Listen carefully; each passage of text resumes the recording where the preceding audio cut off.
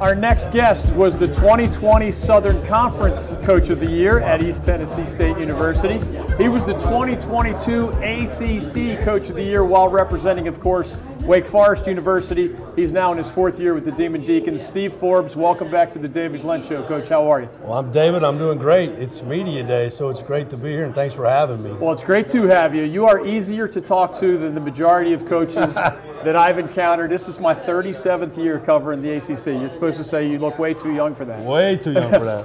But before I get to pick your basketball brain, which I love doing, we, of course, would like an update on your wife, Janetta. Yeah. Just remind folks what happened, where things stand. Unfortunately, my wife had a stroke on August 8th, which, she had not one but two, but maybe three at the same time. And so it's been a really tough battle, but she's doing really good. You know, we spent 10 days in Pensacola in the hospital, 30-some days in Shepherd Center in Atlanta. She's been home for about a month now. She's making incremental improvement every day.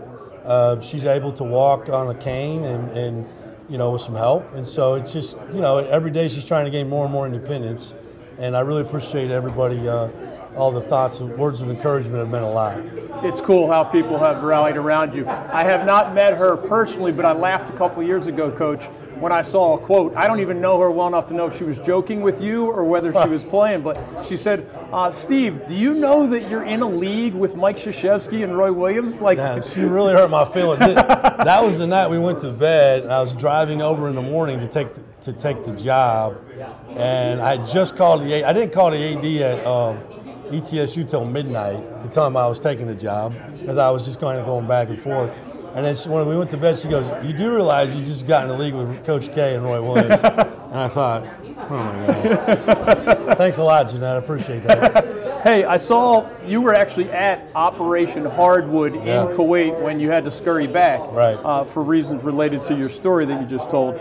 Remind us, what is Operation Hardwood? Why was it important for you to do that? Well, it was important because I've always wanted to give back to people that serve our country, and it was really kind of a reunion of years past. It started during, I think, the Iraqi conflict when Coach Izzo, Coach Prosser, the very last game Coach Prosser ever coached before he passed was in Kuwait City. Coach Gaudio went. There's Coach Izzo. There's been a lineage of coaches. And so basically what we did, we fly over there, and then we, after the people on deployment there do their job on duty, they come and play in these tournaments at night. And so it was really interesting. I wasn't there very long. I was only there 3 days and had to come back.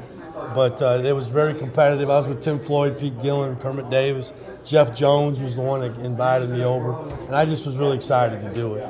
Wake coach Steve Forbes is joining us here on the David Glenn Show. I don't think I've asked you this before, but in all my years covering various ACC head coaches, I don't know if I've ever met one that spent 10 years in the junior college ranks. That's right. This sounds like a wise guy question, but I mean it sincerely. Do you believe it changed who you are as a person and who you are as a coach, that you were sort of off the beaten trail while you were learning your way up the ranks? Oh, I wouldn't change my path for anything. I've always told people I went from gravel roads to tobacco road. I went from a station wagon to a charter airplane.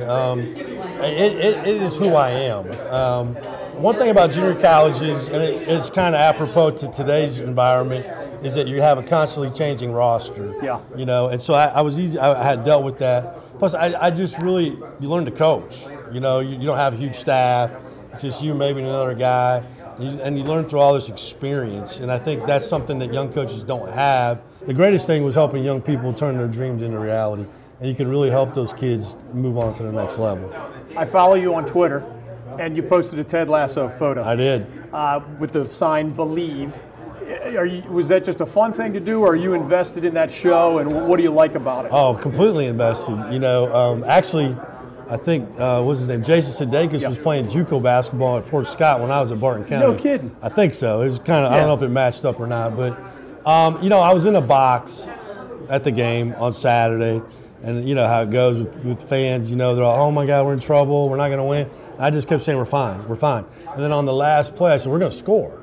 And everybody looked at me. I said, you just got to believe, right? And that's what made me think of that. But I think there's a lot of lessons to be learned from old Ted Lasso. Are you like him in some ways, different than? I mean, he's a fictional character. You're a real coach. Yeah, I mean, I got some qualities with him. He's a little quirky, maybe a little more quirky than me. But he likes to quote a lot of useless facts, and my family seems to tell me I have a lot of useless facts in my head. So maybe we got a lot of common in that area. I'm going to invite you back for a Zoom on my various new formats a little bit later because you're being pulled to the next step in the car wash. But Wake fans will be mad at me if I don't ask one team-specific basketball question. Obviously, Tyree Appleby was fun to watch, amazing player, first team All-ACC, now playing pro ball overseas. What can you tell us about Hunter Salas, Boopy Miller? I like saying Boopy out loud. Boopy, as you have four returning starters back, but you need the answer at point guard. Those two guys bring it's like having a fastball and a slider. Hunter's 6'5", and he's athletic. He's a former McDonald's All-American, played at Gonzaga. Really good player and going to play on and off the ball. Boopy's built on the same size as Ty. That's one of the reasons why we got him, because he saw what Ty's success was. He's explosive, he's fast, he can make plays. We could play him together. We could play one and not the other. And so I think those guys are going to be really, really good players for us this year. I got to let you go. I just wanted to let you know from afar, I just appreciate following you as a guy. You're a really authentic, easygoing, easy to talk to man, and I appreciate that. Well, thank you. I just want to have fun. When I quit having fun, I'm not going to do it anymore. Amen, brother. I'm 37 years in, and one of the reasons it's still fun is people like you. So thanks for the time on the David Glenn Show. Thank you.